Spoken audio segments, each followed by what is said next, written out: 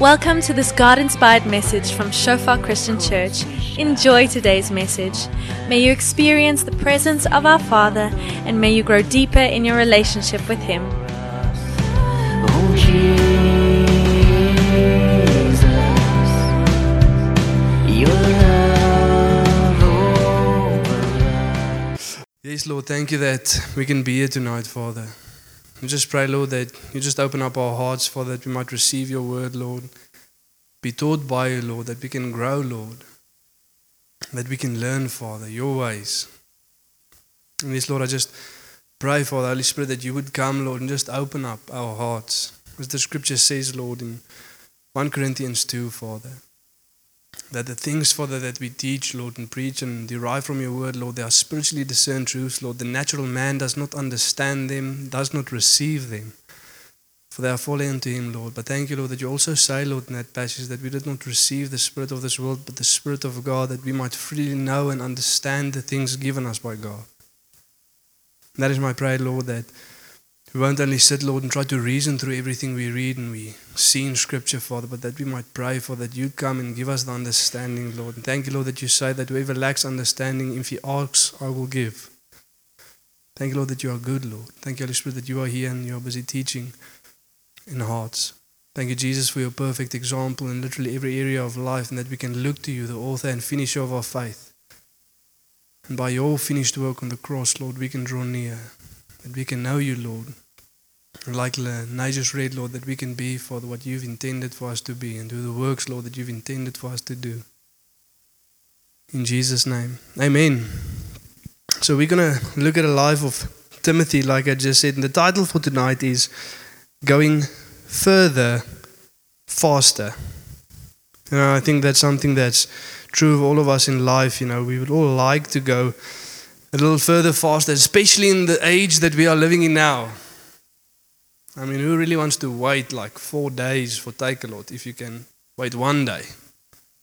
We want stuff now. Want a little bit of speed, and it's not necessarily always a bad thing. And the question that we want to ask ourselves is, as we look at the life of Timothy, being this young man, being constantly spoken about, in the New Testament specifically, of this young guy that many times maybe people will look down on him because of his age. And Paul actually had to write to him, don't let someone despise you because of your age. Don't let them look down you. You're a bit young and they're going to think, that you need a little bit more experience, a little bit of more age. You should have gone through more things in life, and they're going to doubt whether you are ready to do what you are called to do because it happened a little bit fast. I don't doubt that. In many areas of Timothy's life, Paul has to remind him and say to him, don't worry, you have what it takes. Fulfill your ministry. Do the work of evangelist. And there's a reason. There was certain qualities in Timothy's life that allowed him to go further, faster. Be a bit beyond those of his own age group and of his own years. No one else quite in Scripture or in the New Testament, as Paul writes to a lot of people that worked with him that fitted that same category that Timothy was in. The question that we want to ask ourselves is, how can we learn from the life of Timothy to ensure that we also go further, faster in life? We don't need to struggle. There's certain things that if it's true of us literally in every area of life, we can go a little bit further, a little bit faster. We don't have to struggle through everything in life. And we're going to look at 3 things, primarily one thing today. It's a very practical thing. But it's also a bit of a character thing, a heart thing, something that needs to be true of us. And if it's true of us, we can go further fast in every area of life. It's something that is practically true for literally every area of life that you can think of. And if we have this thing, then we can go further, faster. The second thing that we'll look at is next week. Have to do a bit more with a focus. That God wants to give us an intentional shift of our attention so that we can do and be focused on the things that God has called us to focus on. And then thirdly, we'll look at how we get that focus. I know I shared a little bit vague now and you don't know what maybe specific things I'm speaking of, but it will unfold as we go through this series. But tonight we'll look at that one specific or practical thing, and I don't want to be too long and be too theological. All of us have went through a couple of things this week, especially those of us that have been at E3. A lot of information received. Maybe we're still processing some of the things that we've heard and that we were taught and that we saw in Scripture. Maybe still thinking a bit about that. And emotionally, a bit more depleted than usual as God came and put a certain process into mine. So I'm going to try to be not too long tonight and be very practical that we can look at this and see what we can learn. So let's read together Acts 16 from verse 1 to 5. And this is the first time Timothy is mentioned in Scripture as Paul goes on his journeys, and all of a sudden he encounters this young man. And it says the following. Then he, speaking about Paul, came to Derbe and Lystra, and behold, a certain disciple was there named Timothy. And something that I just want to note there. Isn't it funny that it speaks about Timothy that way? And behold. And there's certain English translations that doesn't have that in, but that's in the Greek. And behold, and look, there's Timothy.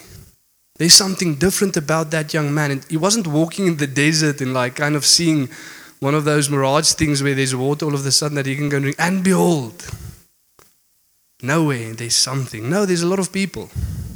But behold, there's one that stands out a little bit. There's one that's a little bit different. Something that Paul noted as well as he looked at Timothy, and he realized, but this man can go a little bit further, a little bit faster.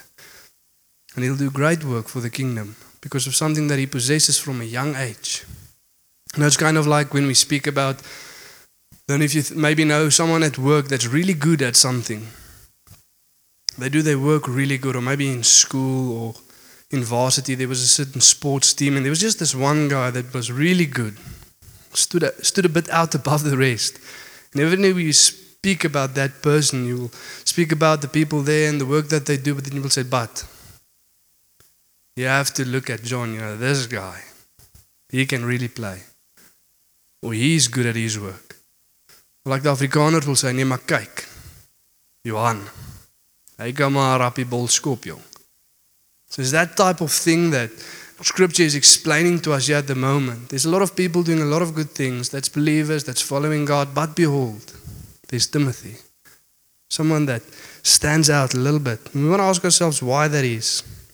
And it says the son of a certain Jewish woman who believed. But his father was Greek. He was well spoken of by the brothers at Lystra and Iconium. There again, the people, they're speaking good about Timothy. There's something about this young man. Paul wanted Timothy to accompany him, and he took him and circumcised him because of the Jews who were in those places, for they all knew that his father was a Greek. And just to stop there for a moment, sometimes we think to ourselves, hey, what's going on here? Why is Paul, contradicting maybe his own teaching? Because he writes to the Galatians and he says, if you are going to circumcise yourself, Christ will be of no value. Meaning that if you try and find your righteousness through obeying the law and the old covenant, then the work of Christ on the cross will be useless to you. Because our righteousness is found in Christ alone. So why is Paul doing this thing?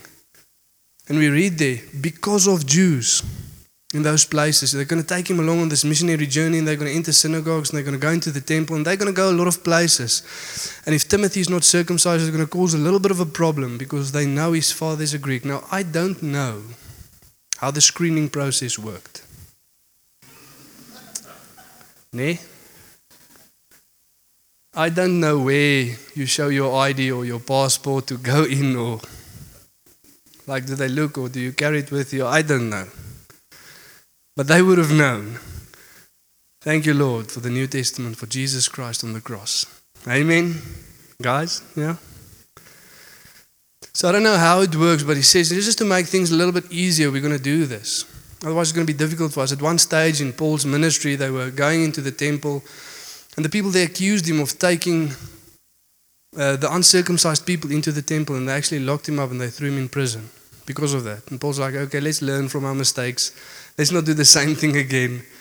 Let's not get put in prison over irrelevant stuff again. So let's just do this for a practical reason, so that what they're going to do is a little bit easier. And even there, we can see the sacrificial heart of Timothy, giving up certain things so that he can do the work of God a little bit better. And then the story goes on in verse 4 and 5.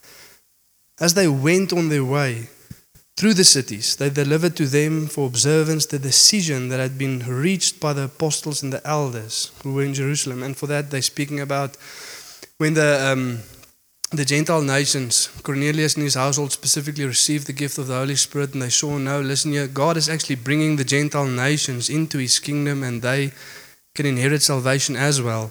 They came together specifically about this question of the law and said, okay, but what are we going to do when it comes to the law? What should they do? What shouldn't they do? How is this going to work? And especially in today's time with a lot of Jewish roots stuff resurfacing again and people wanting to go back to the law and a lot of traditions, it's important for us to just go and read that passage in Acts 15 to actually see what the agreement was so that we can deal well with all of these things that's arising again today. So if you want to go and read Acts 15, that's what they spoke about. How should the Gentiles, that is us, relate to the law? And package it then, it unfolds a little bit throughout the New Testament, but we get a lot of the things that they decided there. So the churches were strengthened in the faith, and they increased in numbers daily. Isn't that a good verse? When everybody does what they are supposed to do, and the church are building itself up, then they increase in number daily as God is busy working amongst them. But the question we want to ask ourselves as we look at this first passage, we're not going to dive too much into that passage, just that one thing that we want to ask ourselves from the beginning. There's noted that there's something different about Timothy. What was it? What was it that Paul beheld, that he saw in this young man, that he said, no, I want to take this guy with me? Now, a lot of missionary journeys that Paul were on, they clashed with certain people that were with him. Some disputes arose. It's like, this is not going to happen with Timothy. Something in this young man that I want to look at. And he actually writes to the Philippians, there's no one like Timothy that I can send to you. If I want to send you someone, I'll send Timothy. There is none like him. And we'll look next week how the rest of that verse go and why that is true of his life as well. But so much so, that there's something so different about his life, and he's, received so many things that he goes so far in life that Paul actually has to write to him and say, listen here, people are going to think you are too young. Like I just said, we read in 1 Timothy 4 verse 12, and we read the following. Let no one despise you for your youth. People are going to think you're too young, you lack experience, you shouldn't have been here in life. We need someone that's a bit mature, a bit farther in life. Shouldn't an older person do the thing that you're about to do in the ministry that you're about to do and the things that you're accomplishing in life? People are going to say you're too young, but don't let them despise you. In fact, Timothy, the thing that is true of your life, that even though you are younger than most, you will be able to set them an example in speech, in conduct, in love, in faith, in purity. You will be actually able to set them an example and tell them, hey, follow me as I follow Christ, like Paul said. You can set an example even though you are young. And the question we want to ask ourselves, what is it? If I can ask you, what do you think that was? What was different in the life of Timothy? Maybe we think to ourselves, it must have been the anointing of God. Paul came there and he saw, yes, look at this anointed young man. God working mightily through him. It's not quite that, and I'm not saying the anointing of God is not important, but what I say that the anointing of God rests upon certain people, that has a certain character trait. That God says, okay, now I can trust you with the power and the authority that comes with the anointing of God. And that was true of Timothy's life, and that's why the anointing was there eventually. And maybe it was the gifts. Where Paul came there and he just saw, look at this gifted young man, wow. When I entered there, a lot of people were sitting there and there was just this one guy and he's just teaching the people. Wherever I come, there's Timothy and he's just teaching people about the Word of God and he's busy raising up people. The gifts. Maybe it's the self-assurance, he